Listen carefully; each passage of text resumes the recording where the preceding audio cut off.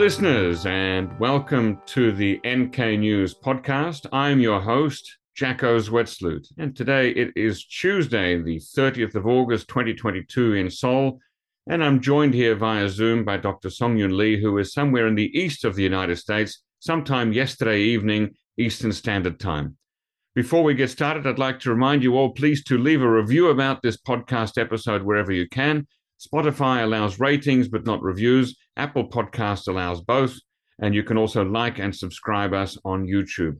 Secondly, check out nknews.org and consider buying a subscription. It's much cheaper than you think, and that helps to fund the excellent journalism that my colleagues put out every single day. Thirdly, follow me on Twitter at JaccoZ and NKNews at nknews.org. For podcast suggestions and feedback, you can tweet at us or email us at podcast@nknews.org. All right, my guest today, Dr. Songyun Lee, is the Kim Gu Korea Foundation Professor in Korean Studies and Assistant Professor at Tufts University's Fletcher School. You can find him on Twitter at SUNGYOONLEE and the number 1. We'll put that link in the show notes so you can find it more easily. Welcome on the show, Dr. Lee. Thank you so much for having me. It's a pleasure. We've been talking about having you on for a while. I'm glad to finally have you. I hope it's not the last time. Thank exactly. you. Let's hope not. Now, Dr. Lee, from reading your op-ed pieces and seeing you interviewed in the media and looking at your Twitter feed, one might be forgiven for thinking that you are a hardliner on North Korea, almost hawkish. Is that a fair categorization? I'm entirely progressive and optimistic. I wish for North Korea to change in a positive way, to open up and to reform. So I'm really far left when you think about it, and often I regret that I am indeed misunderstood. Okay. So could you, fill out your position a little bit more? How do you see North Korea?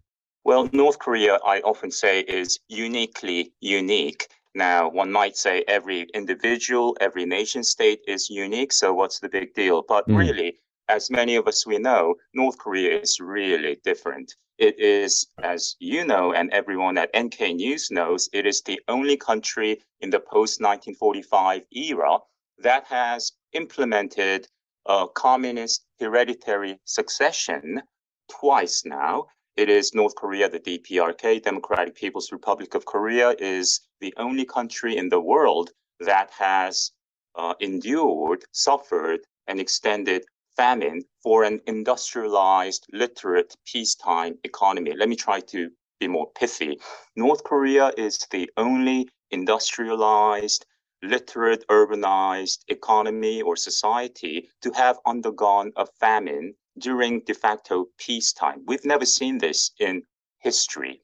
One might say North Korea is also the most militarized society with a standing army of over 1.1 million men for a country of a population of about 25 million. That's, hyper-inflated also in terms of its military budget, which admittedly in absolute terms is small, but again, for a country that has a small GDP, North Korea spends anywhere between 22-25% or more per year of its national budget on defense, and no other country comes close to that. When it comes to the most extreme and pervasive form of the cult of personality of the great leaders, so-called, the degree of outrageous, just perverse exaggeration and deification of the leaders is unparalleled, I would say.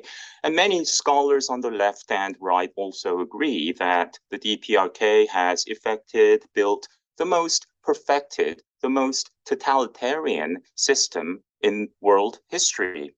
And I would say, therefore, North Korea is a composite of many weird things, and the sum total of all these unique characteristics make the DPRK, perhaps, arguably, the most powerful political player proportionate to its economic status, which is small, its population, which is also quite small, and its territorial size, again, not huge. So North Korea has been to use a cliche, punching above its weight class, above its weight for decades. And North Korea has been calling the shots when engaging or allowing itself to be engaged with far bigger powers, including China, the United States, Russia, South Korea, and Japan, and many others. So North Korea is no ordinary country, and our tendency to patronize North Korea, to downgrade or underestimate North Korea's designs and strategy. For example, President Donald Trump, out of hubris, perhaps out of self-confidence, certainly out of complete ignorance of North Korean history and strategy, thought that he could size up the North Korean leader in 2 minutes and perhaps reach some kind of understanding, charm the weird-looking North Korean leader, exchanged love letters, and made progress. That kind of tendency to underestimate North Korea and to patronize North Korea, that is an attitudinal problem that has been pervasive in our engagement with North Korea. And by us, I mean everyone, including the United States. Do you see North Korea as a legitimate nation state?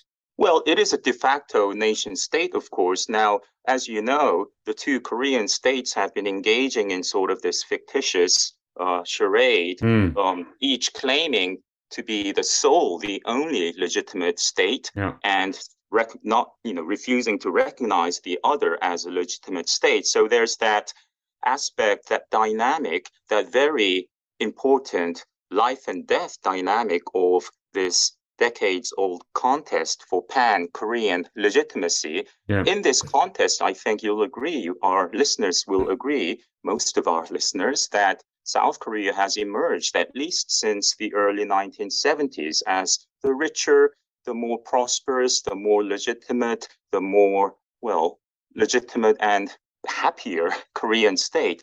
And of course, this has implications for the DPRK dynasty, because the great leader, so-called, does not want to be relegated to that gloomy condition state of forever being the leader of the loser Korean state. And when the I want to interrupt with a follow-up question. How can one state be more legitimate than another?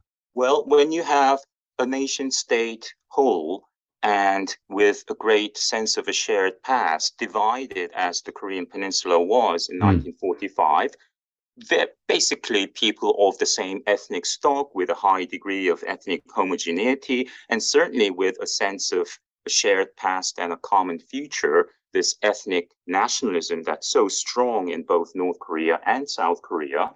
You have a problem when each claims to be the only Korean state.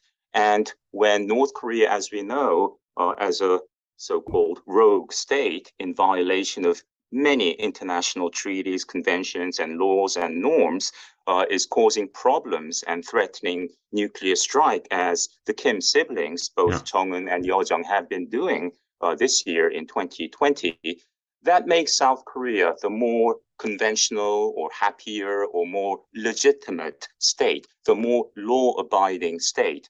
And for North Korea, the reason that North Korea acts in this way, resorting to provocations and making nuclear threats and so on, is not because the leadership is crazy in a conventional sense, but, I don't know, like an athlete before signing the next big contract, you have to perform, you have to enhance your value.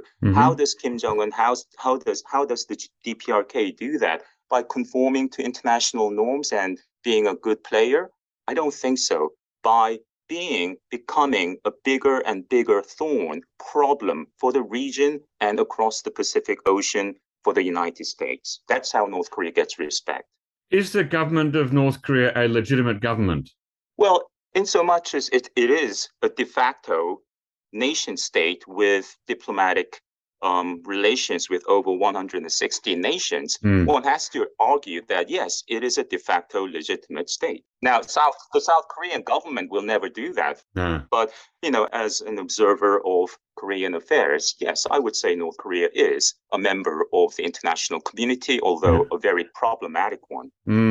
When the international community engages with or deals with the government of North Korea? Should it be principled or flexible? Do you see that? Is there a dichotomy between those two options? Can you be principled and flexible at the same time? How should we approach North Korea? Well, the United States does not recognize North Korea, of course. That is, there is no formal diplomatic relationship between the two nations. And that the reasons are various, but of course, the two sides fought a very bitter war, one that North Korea started. And the nature of the regime has not really changed insofar as that it is very repressive, that it is committing crimes against humanity, that it has built nuclear weapons, despite having joined the NPT in 1985, and of course, having withdrawn from it. The fact that North Korea is a model state sponsor of terrorism, the fact that North Korea is the only country in the world that, with a straight face, commits various crimes like counterfeiting US currency, producing and proliferating illicit drugs. No other country in the post 1945 era does this on a state sponsored scale level and such a big scale. So North Korea is a problem child, as many countries view North Korea. But when it comes to diplomacy, international politics, and diplomatic relations, we know that most of the European Union states have normalized relations with North Korea.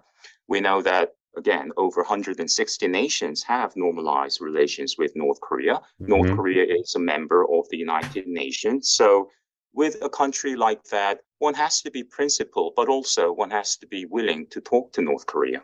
Mm. Were you opposed to the summits of 2018 and 2019, that is between the leaders of North Korea and South Korea, and also the President of the United States and the leader of North Korea? I was indeed very much against those talks, inter-Korean talks, the US-North Korea talks, and so on, because, when Kim Jong-un on January 1st, 2018, in his annual New Year speech, floated the idea of being amenable to sending a North Korean delegation to South Korea for the opening ceremony of the Pyeongchang Winter Olympic Games. Yes. This was entirely predictable. I had seen this movie before, more than once. In fact, by then, by 2018, it was more like Rambo 4. Now, Rambo, the first movie, First Blood, was a good movie, but by the fourth time, one has a pretty good sense of how this movie ends. And what I'm referring to is North Korea, again, does escalate, does cause problems, does resort occasionally to even small-scale, limited, lethal attacks against South Korea, but it's not crazy. It doesn't go out of control. It knows when to de-escalate, and each time that Kim Jong-il, or even the original great leader, Kim Il-sung in 1972, when the North Korean leader allowed himself to be engaged by his neighbors, which we saw with Kim Jong-il, hosting a summit meeting with the South Korean leader in 2000, and also 7 years later with Roh Moo-hyun in 2007, the world has expectations that are unrealistic, and the North Korean leader is able to play his interlocutors very artfully, very deftly, and Kim Jong-un did exactly what his father had done. When Kim Jong-il acceded to the throne in the wake of his father's death in July 1994, now for the first 6 years, Kim Jong-il never traveled outside his country, never hosted a meeting with a foreign leader. He would lob a missile over Japan, as he did in 1998, engage South Korea in lethal naval skirmishes, as he did in 1999, 2002, and so on. Acting weird, but 6 years later, all of a sudden, Kim Jong-il popped up in Beijing. This is May 2000. Why? Because he had a very important meeting with the South Korean president, President Kim Dae-jung, in June, the first ever inter-Korean summit, which was quite sensational, I have to say. And then he hosted the next month, in July 2000, a man named Vladimir Putin. The first ever visit to North Korea by the top leader of Russia or the Soviet Union. And then he turned to softening up the United States. He sent for the first time in North Korean history a special envoy to the Bill Clinton White House. And Marshall Cho met with President Clinton on October 10th, which of course is Party Founding Day in North Korea, and extended an invitation to President Clinton. Just days later, Secretary of State Madeleine Albright was in Pyongyang meeting with Kim Jong-il to gauge the feasibility. And Clinton really wanted to go, but the trip was never transpired because of the Florida vote recount in the wake of the November 7th presidential election contested between George W. Bush and Al Gore. And then Kim Jong-il, that was a setback, but he showed up again in China in January, imitating Deng Xiaoping's southern tour, visiting the special economic zone, the states in the south, including Shanghai. So that's the precedent for the son, Kim Jong-un. What did Kim Jong-un do after inheriting power? For the first 6 years, just like his dad, never traveled outside his country, never held a summit, and then 6 years later, he pops up in Beijing in late March 2018. This is after having sent his sister, Kim Yo-jong, to South Korea. Kim Yo-jong, charmed a lot of South Koreans and people beyond just by showing up and just smiling and shaking hands and not even giving one official statement to the press. And then what happened? Kim Jong-un and President Moon, South Korean President Moon Jae-in, held their first summit meeting at the border village in Panmunjom, and that was viewed as a breathless breakthrough by many people. To me, it was the same show. Kim Jong-un, engaging in a dramatic image makeover, and President Moon eager to paint Kim Jong-un to President Trump and to the world as a reasonable statesman with whom they can do business. So I was a bit cynical because, I've been repeatedly mugged by the duo team of history and reality. And at the time, I was very critical of how quickly the United States changed its tune and now wanted to wanted to defend even the North Korean dictator. Well, then, let's look for a moment at the United States. Throughout its history, the United States has had talks and engagements with some odious governments and regimes. And I'm not just talking about regimes that America supported, like Saddam Hussein in the early days or Augusto Pinochet in Chile. I'm talking about regimes that America was actively opposed to, like the Soviet Union and the People's Republic of China, who it also fought against here in the Korean War. And then recently, President Biden talked to and bumped fists with Prince Mohammed bin Salman in Saudi Arabia. So really, I wonder what makes, in your mind, a fundamental difference between the system and people in Pyongyang and other systems that American government has had to grit its teeth and engage with over the years? Yeah, so all the examples you mentioned, I am not opposed to such meetings. And in principle, I am not opposed to summit meetings with the North Korean leader, whether it's the South Korean leader meeting the North Korean, or the United States, the American president, or the Japanese prime minister, and so forth. But when it comes to this issue of, quote, denuclearization of the Korean peninsula, end quote, that is not denuclearization of North Korea, but of the Korean peninsula. This is a game that the other side cannot win because this is a formulation, this strange formulation, the phrase denuclearization of the Korean peninsula is a formulation that Kim Il-sung came up with in the 1980s and then vigorously promoted in the early 1990s. And that phrase, it's mentioned quite prominently in the North Korea-South Korea Denuclearization Accord of 1992.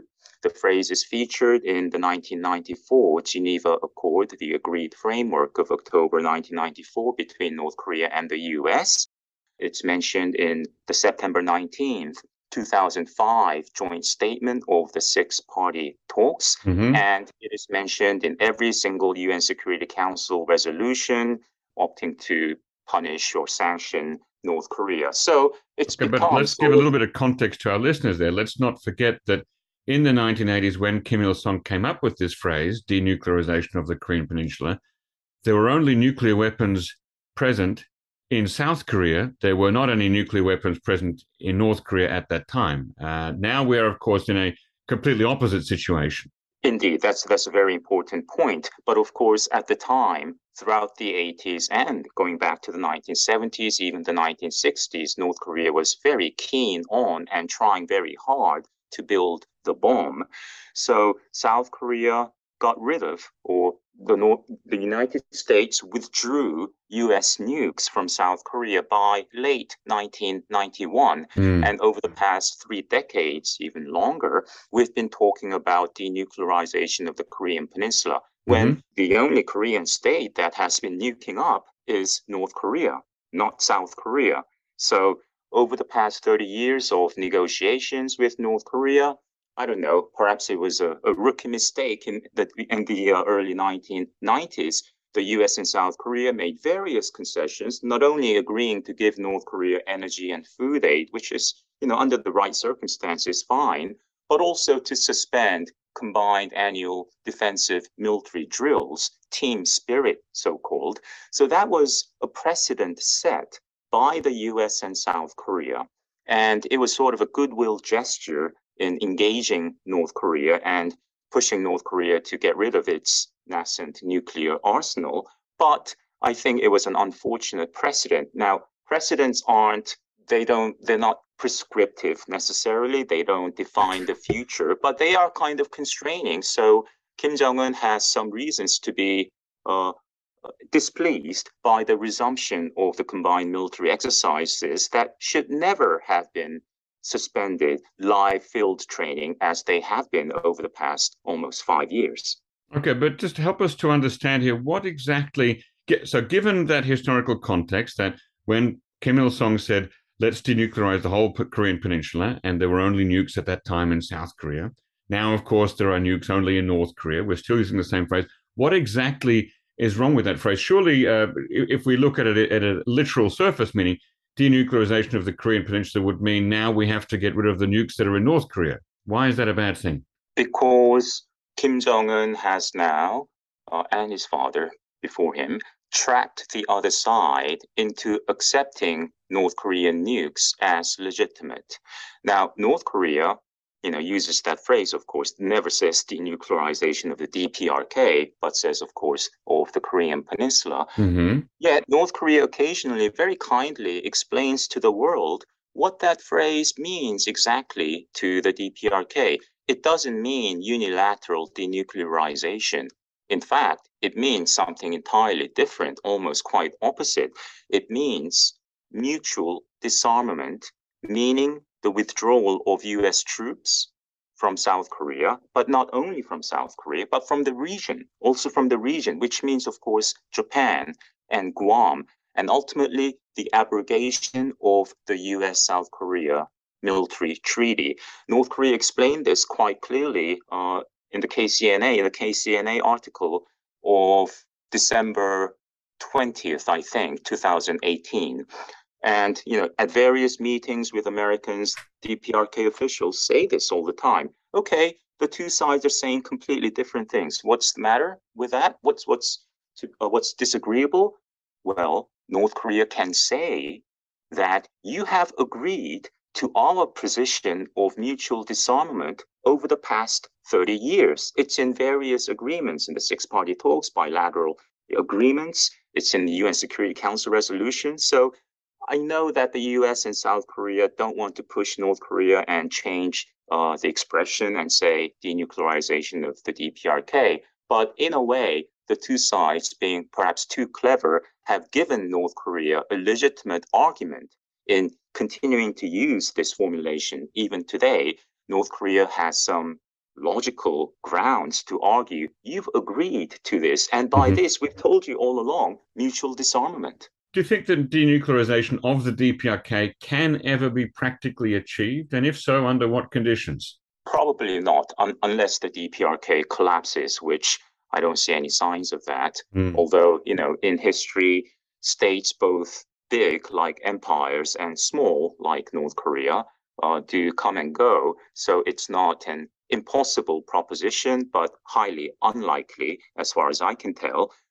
Is it possible through conventional and very artful diplomacy to press North Korea to give up its nuclear arsenal?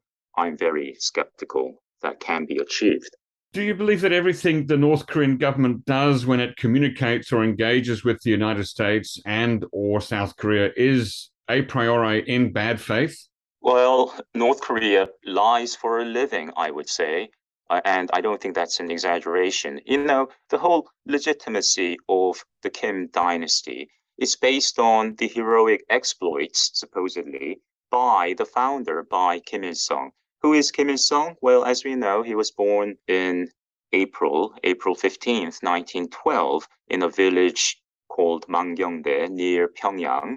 His father was a middle school teacher, early member of an anti-Japanese Christian nationalist group, the Choson Gukminhwae, Korean National Association. Mother was a deaconess in the church.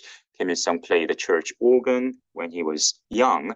And in 1919, the family emigrated, as many Koreans did at the time, to Manchuria, to northeastern China. He was only 7 at the time. Kim Il-sung attended the Chinese school, middle school, and at age 19, he joined the Chinese Communist Youth League. Next year in 1932, he became the leader of a small band of Korean partisans within a Chinese communist guerrilla army in Manchuria. And then from 1941 to 1945, he was a captain. He was an officer, junior officer in the Soviet army, the 200-man 88th Special Regiment of the Soviet 25th Far Eastern Forces, which was a multinational, Russian, Chinese, Korean reconnaissance unit out of the Russian Far East. So he was a small-time guerrilla with, real revolutionary credentials. But in North Korean history, Kim Il-sung single-handedly liberated Korea. There is no mention of the US fighting against Japan. There is no mention of other South Korean heroic patriots, independence fighters. So this is the whole false legitimacy. And in this narrative, there are many falsehoods, like Kim Jong-il, being born atop Mount Baekdu in February 1942, when, as we know, he was born actually in the Russian Far East the previous year. Why? Because his mother and father were there. And this narrative has, taken on historic proportions that this heroic, almost omnipotent, omniscient powers have been handed down to the son, Kim Jong-il, and to the grandson, Kim Jong-un. So this cult of personality and the founding legitimacy of the dynasty is based on various falsehoods. And when North Korea engages its interlocutors, every nation state engages in differing, varying degrees of strategic deception. No nation comes just completely clean and says, okay, this is what we want, this is what we're going to do. But North Korea has taken this art of strategic deception to an entirely another level. Kim Il-sung, you know what he did on the eve of launching a massive invasion across the border on South Korea? In the early morning of June 25th, 1950, repeatedly in the same month, on June 7th, June 19th even, 6 days before launching the invasion, he proposed meetings between the two parliaments, between the North and South. For what purpose? To establish an inter-Korean parliament. When? August 15th, on the occasion of the 5th anniversary of liberation. It was a very detailed plan, and he kept proposing it to South Korea. Well, did he change his mind at the 11th hour? Obviously not. So North Koreans have been known to be less than completely ingenuous. They lie. It's seen, lying and deceiving the enemy is viewed as a patriotic, perhaps even a heroic tactic. They have no qualms about telling the world. Well, they do say that they have no human rights problems, when arguably North Korea is the world's most serious violator of human rights, a model purveyor of crimes against humanity. And for many years, North Korea argued that they did not have any nuclear weapons or nuclear weapons program, until they dramatically announced in February 2005 that they are a nuclear state. So yes, I would say North Korea is not always honest. If that's the case, what are the options, the different options that are available to us in terms of dealing with the North Korean state, and how do you rank them in terms of attractiveness or reasonableness? Well, in my field, we use many cliches, Sorry, just remind us which jargons, field that is.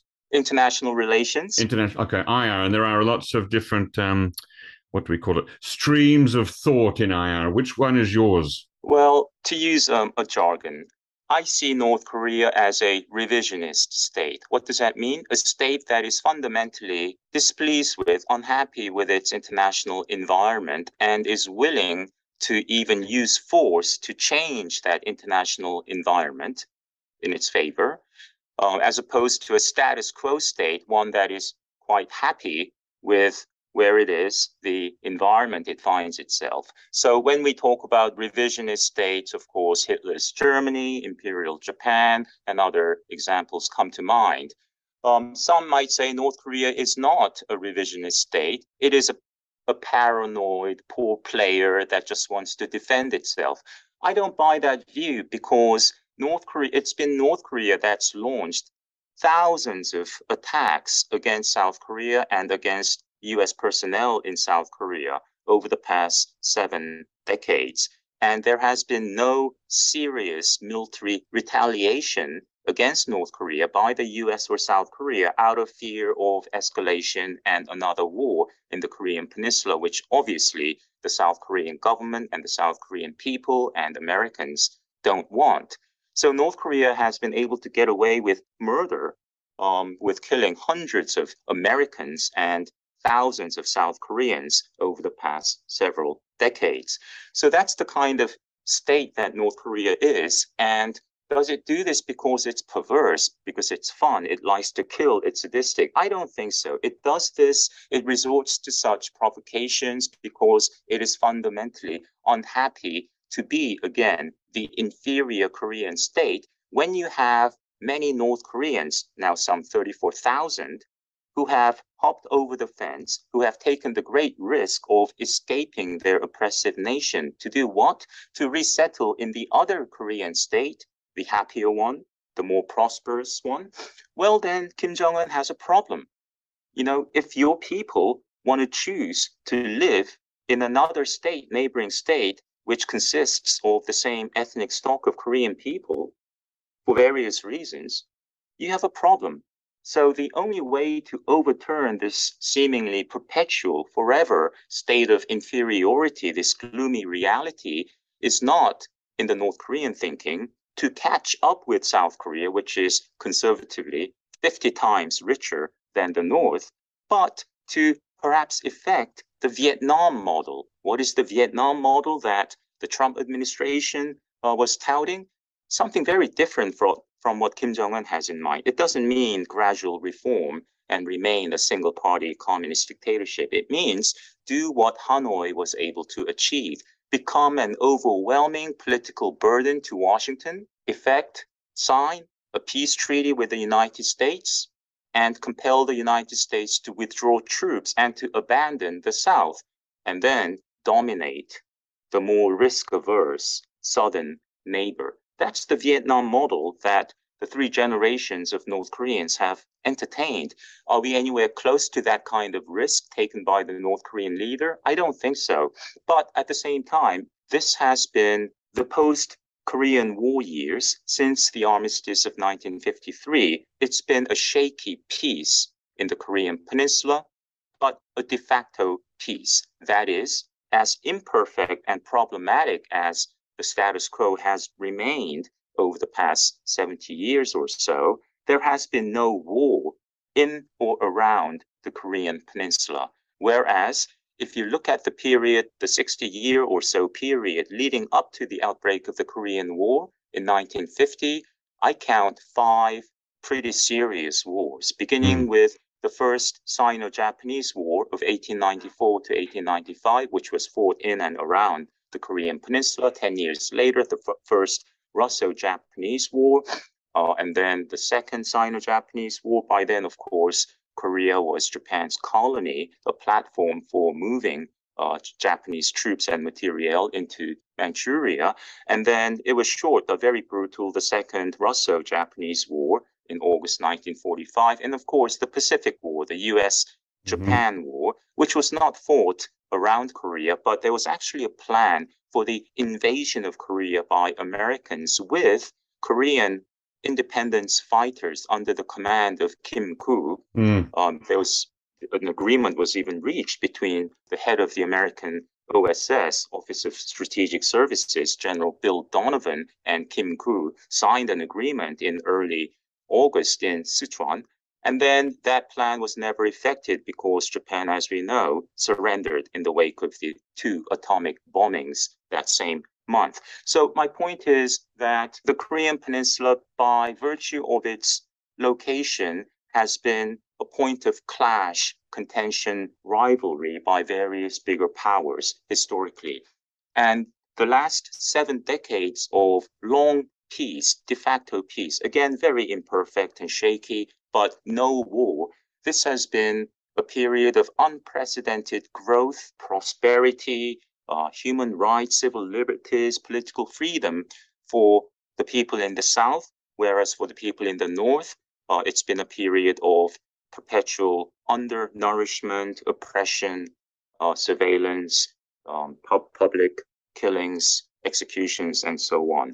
Now, does that mean that we should be pleased just to maintain the status quo? Well, if you are the Korean government or Korean people, South Korean people, I think one should ask for more, as you know, cause we know that Koreans are so big on ethnic nationalism, 우리 민족끼리, by the Koreans ourselves, this notion of ethnic identity. But the status quo then less preferable to changing it by maybe war of unification by South Korea? I don't think there's a single person in South Korea who wants that, who wants to invade North Korea at the great cost of, I don't know, millions.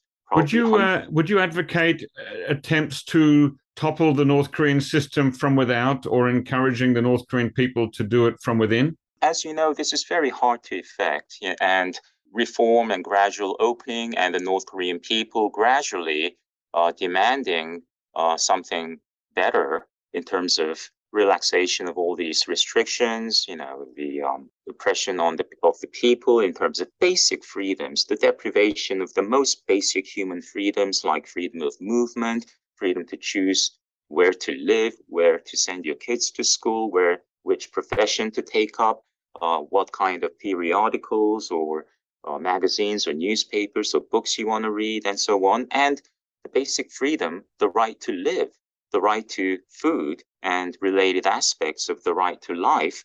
All these basic freedoms, freedoms of religion, information, speech, and so on, have been more severely oppressed under the Kim dynasty than even during the very brutal Japanese occupation of 1910 to 1945.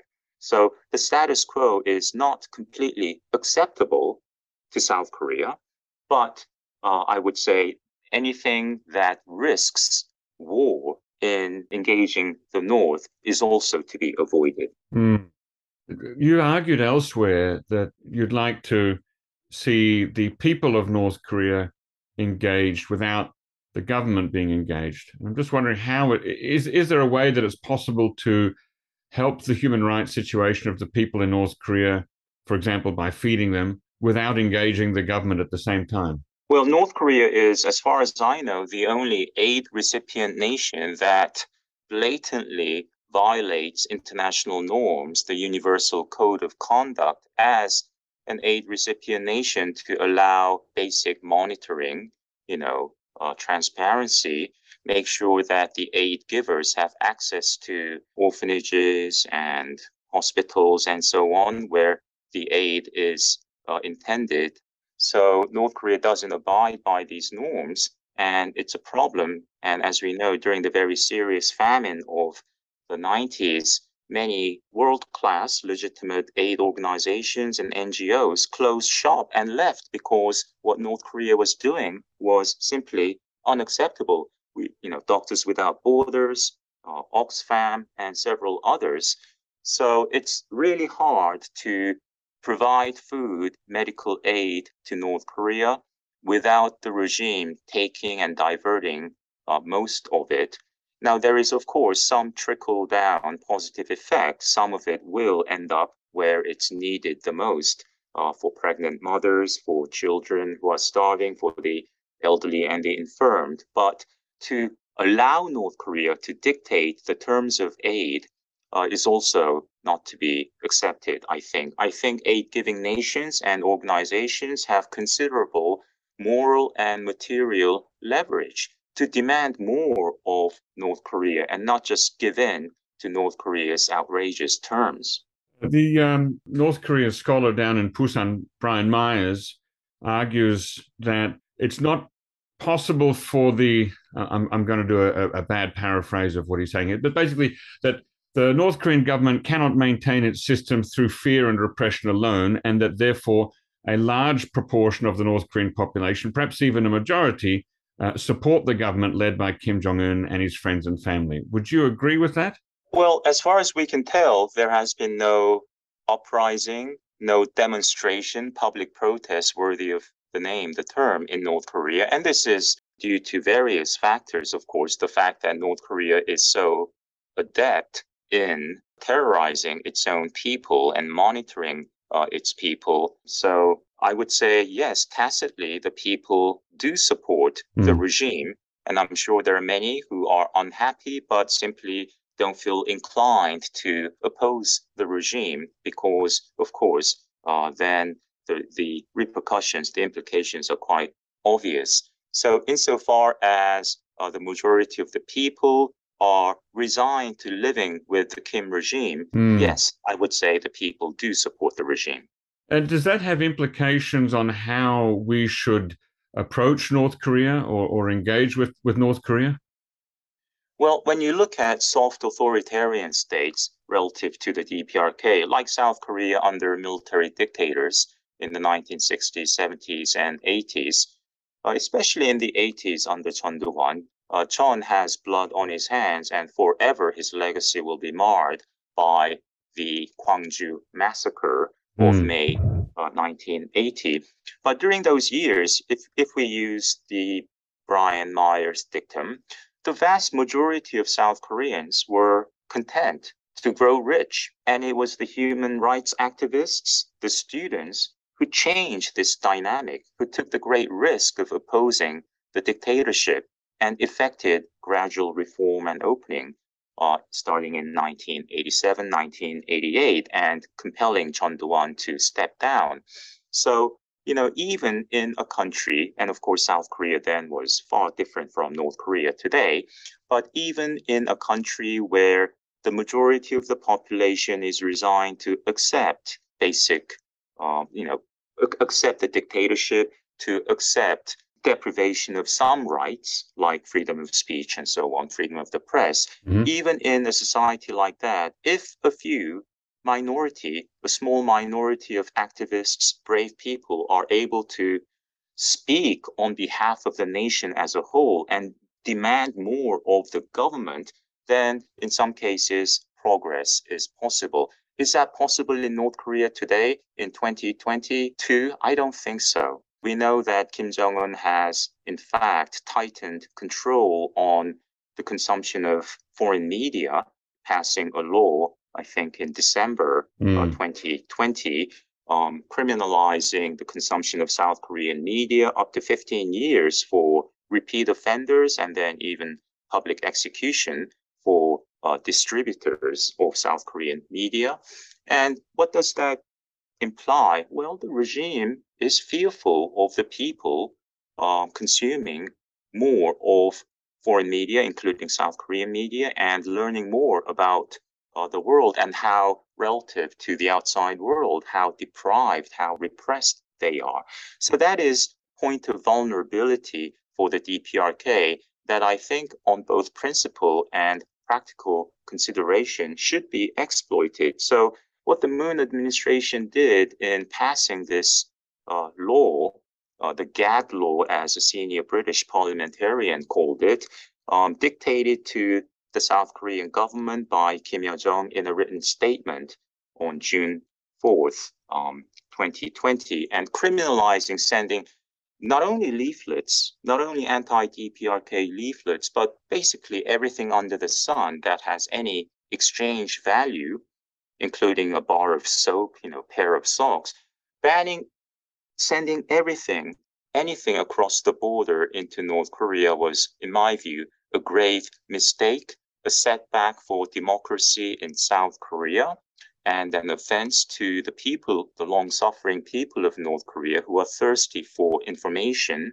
and a poor precedent under which successor governments must abide. So I'm all for sending more information into North Korea, even though it may cause inconvenience to the border residents and to others. It is a universal right, of course, the freedom of speech, freedom of information, the right to consume and share information, irrespective of, regardless of borders and regardless of medium. That is the prescient phrase enshrined in Article 19 of the Universal Declaration of Human Rights. So you just mentioned President Moon and his anti-leafleting law. How do you evaluate President Moon overall, just in view of his relations, his attempts to engage North Korea? You know, there are voices here in the South that see him saw him as a crypto communist ready to hand over the keys to Seoul to Kim Jong-un whenever he wanted it. What do you think? Well, when Kim Dae-jung reached out to the North Korean leader then, Kim Jong-il, in 2000, I would say it was a worthy attempt, although we later found out that there was money under the table in the sum of some $500 million in the days leading up to President Kim's visit to Pyongyang, which was regrettable. But by 2018, I think President Moon should have known, based on the past, based on precedents by Kim Dae-jung and Roh Moo-hyun, who also met with Kim Jong-il in October 2007, that summit meetings alone do not lead to positive change, to genuine reconciliation and genuine peace and North Korea's denuclearization. So I think probably Moon Jae-in, like most politicians, overreached out of hubris, out of self-interest, and tried to paint the North Korean leader as an agreeable, legitimate, trustworthy person. And I think that was a mistake. That nowadays, I'm surprised to hear more voices in both the United States and in South Korea arguing that Seoul should have its own nuclear weapons, or it might be okay for Seoul to have its own nuclear weapons. What do you think about that? How do you feel? Well, when North Korea conducted its third nuclear test on February 12, 2013, and it was the first underseen by Kim Jong-un himself in the Kim Jong-un era, snap polls after such a nuclear test in South Korea yielded results, let's say 66%, two-thirds of the South Korean people, close to 70%, probably reacting in a somewhat emotional way, saying that South Korea should build a bomb for itself as well. Now, some 10 years later, almost 10 years later, I think that kind of sea change, that is South Koreans feeling more and more that South Korea needs to nuke up itself for various reasons. One is that, can South Korea really trust the United States to risk hundreds of thousands of American lives to defend South Korea in a limited nuclear war against North Korea? I think we're moving in that direction, and that, of course, has negative implications for the non-proliferation regime. South Korea might perhaps face the ignoble distinction of becoming the second state to have acceded to the NPT, Non-Proliferation Treaty, and then after North Korea to withdraw from it. I don't think we're anywhere close to it, and the Yoon administration has come out and said, no, there are no plans to go nuclear, which should be the right stance for now. But I think we're inching in that direction because, again, we're living in a different world in 2022, and I'm not referring to the pandemic. I'm referring to both Vladimir Putin and Kim Jong-un and his sister sort of normalizing the notion of a limited preemptive nuclear attack on its enemy or on its neighbor. So we're moving in that direction, and that is quite alarming. So more and more South Koreans will come to think that nuking up makes sense. On the other hand, on the other side of the Pacific Ocean, North Korea, as we know, has lots of nuclear warheads. Now, it claims to have missiles that could successfully carry those warheads to the continental United States, though there's still some doubt about how reliable that system is. Now, if and when North Korea gets to the stage where it can be shown to definitely have a reliable delivery device that can hit several American mainland cities, even beyond California, do you believe that the United States will continue to maintain its commitment to the ROK-US alliance and continue to use its extended deterrence to keep North Korea in check? Or will voices in Washington become louder to make a different calculus now that it might one day be forced to trade Seattle for Seoul or Boston for Busan? Well, to use another cliche, it's all scenario dependent.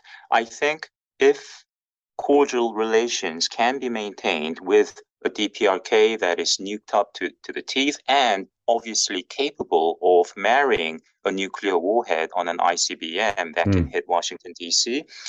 Under that scenario, as we've lived with China, the United States has lived with China for decades, I think there could be calm and perhaps even occasionally productive dialogue between the two parties. But Kim Jong-un, I think, is not content to merely achieve that kind of credible deterrence and continue to live as the leader of the loser Korean state. I think he wants to change the equation. And the way to do that is, again, to cause trouble, to gradually escalate, go up the ladder of escalation and become an imminent nuclear threat to certainly the US forces in Korea and also in Japan and to South Korea, but also by and by become a more credible threat to the West Coast or even the East Coast of the United States. And how does he achieve that? Well, by causing problems, lethal problems, limited attacks against South Korea, firing a missile in the direction of Guam, perhaps hitting a military installation in Guam or Hawaii, doing something that might be cause for war and thereby give doubt to whoever is in the White House. Do I risk the lives of tens of thousands of Americans just to honor our treaty commitment to defend a key ally across the Pacific? Or do I say, okay, let's have peace and withdraw from South Korea? We're not anywhere close to that kind of deliberation yet, but I think that's the direction in which Kim Jong-un wants to go. Is there, in your mind, any realistic way in which the two Koreas can ever live in mutual and peaceful coexistence on the same peninsula? Well, if Kim Jong-un were all of a sudden to become a reformer, a real reformer like Deng Xiaoping, the mere fact that he lived in Switzerland, the way that Deng Xiaoping lived as an older person in his 20s in Paris, in France, and was exposed to European cosmopolitanism, engendered optimism in some North Korea watchers, as we know. But for every Deng Xiaoping, there's a Pol Pot, there's a Bashar al-Assad, who was a doctor, studied medicine in England, and Pol Pot, of course, also studied in France. So if Kim Jong-un were to change, and I certainly hope that he does, then yes, a softer authoritarian leadership under the Kim dynasty in Pyongyang, one that is secure and non-threatening and not willing to dominate, censor, bully, emasculate, and perhaps even take over the South, then I think the two Korean states could live under better conditions, warmer relations. But again, the nature of the DPRK, the false, fictitious narratives, and the legitimacy of the North Korean leadership that is founded on fictionalized history and brutal oppression of its own people do not lend themselves to an amicable, peaceful relationship with its neighbor, South Korea, and even beyond, Japan. Okay, last question. Dr. Lee, you have a book coming out. These days, Kim Yo-jong has been back in the news again. She's given some public speeches. She's sounding very strident towards South Korea. She made a statement about hating President Yoon. So you've got this book coming out. The title is The Sister. It's all about Kim Yo-jong. And in a recent interview you gave to the Korea Times, I even saw the cover of the book, and yet it won't be published until almost a year from now, June 15th next year. Why is that? It's a bit complicated, but apparently there are different markets in the world for English language books. My publisher is based in London in the UK, and the three big markets are North America, the US and Canada, and Europe, and Australia, New Zealand, and other countries where, like the Philippines, English is spoken, Singapore, and so on. So my publisher wants to coordinate and simultaneously release the book in all the English language markets. So that's going to take a bit of coordination and planning. But I trust my publisher to think that's in everyone's best interest. I imagine that you as author must be somewhat anxious, that you think, Kim Yo-jong's hot. She's in the news now. You want to get the story on the book on the shelves as quick as possible. That's right. But also, as we've seen in recent weeks, Kim Yo-jong has been quite prominent, and her role in government as the most strident co-crime boss, even, less restrained than her brother. This is a weird dynamic that Kim Yo-jong is playing the role of the so-called worst cop to her brother's bad cop. Right. It's quite clever. It's ironical. And I expect Kim Yo-jong to take on a greater prominence in her nation's statecraft, shall we say, in the coming weeks and months. So, it gives me a chance to update and to keep track of current events. Oh, that's good if you can still update it. Yeah. Let me once more bring up Brian Meyer's name and say that if you want to get your next book out faster, you can always self-publish like he did with his Juche Myth book a few years ago. Yes. And he's a great writer. Indeed. We hope you'll come back on the show next year to when your book does come out, to talk in more detail about that and about Kim Yo-jong. I would appreciate that very much. Thank you. Well, thank you once again for coming on the show today, Dr. Song-Yoon Lee. Listeners, don't forget you can find him on Twitter at SUNGYOONLEE and the number 1, Song-Yoon Lee 1. Are there other Song-Yoon Lees out there? Apparently there was, so I had to go with Song-Yoon Lee 1.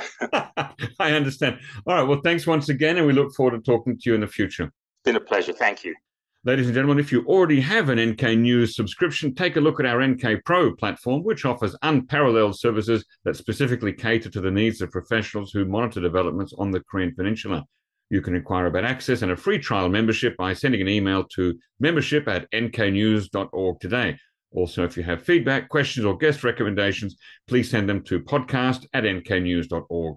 Our thanks, as always, go to Arias Dare and Brian Betts for facilitating this podcast, and to Gabby Magnuson, our post-recording producer genius. Thanks, and listen again next time.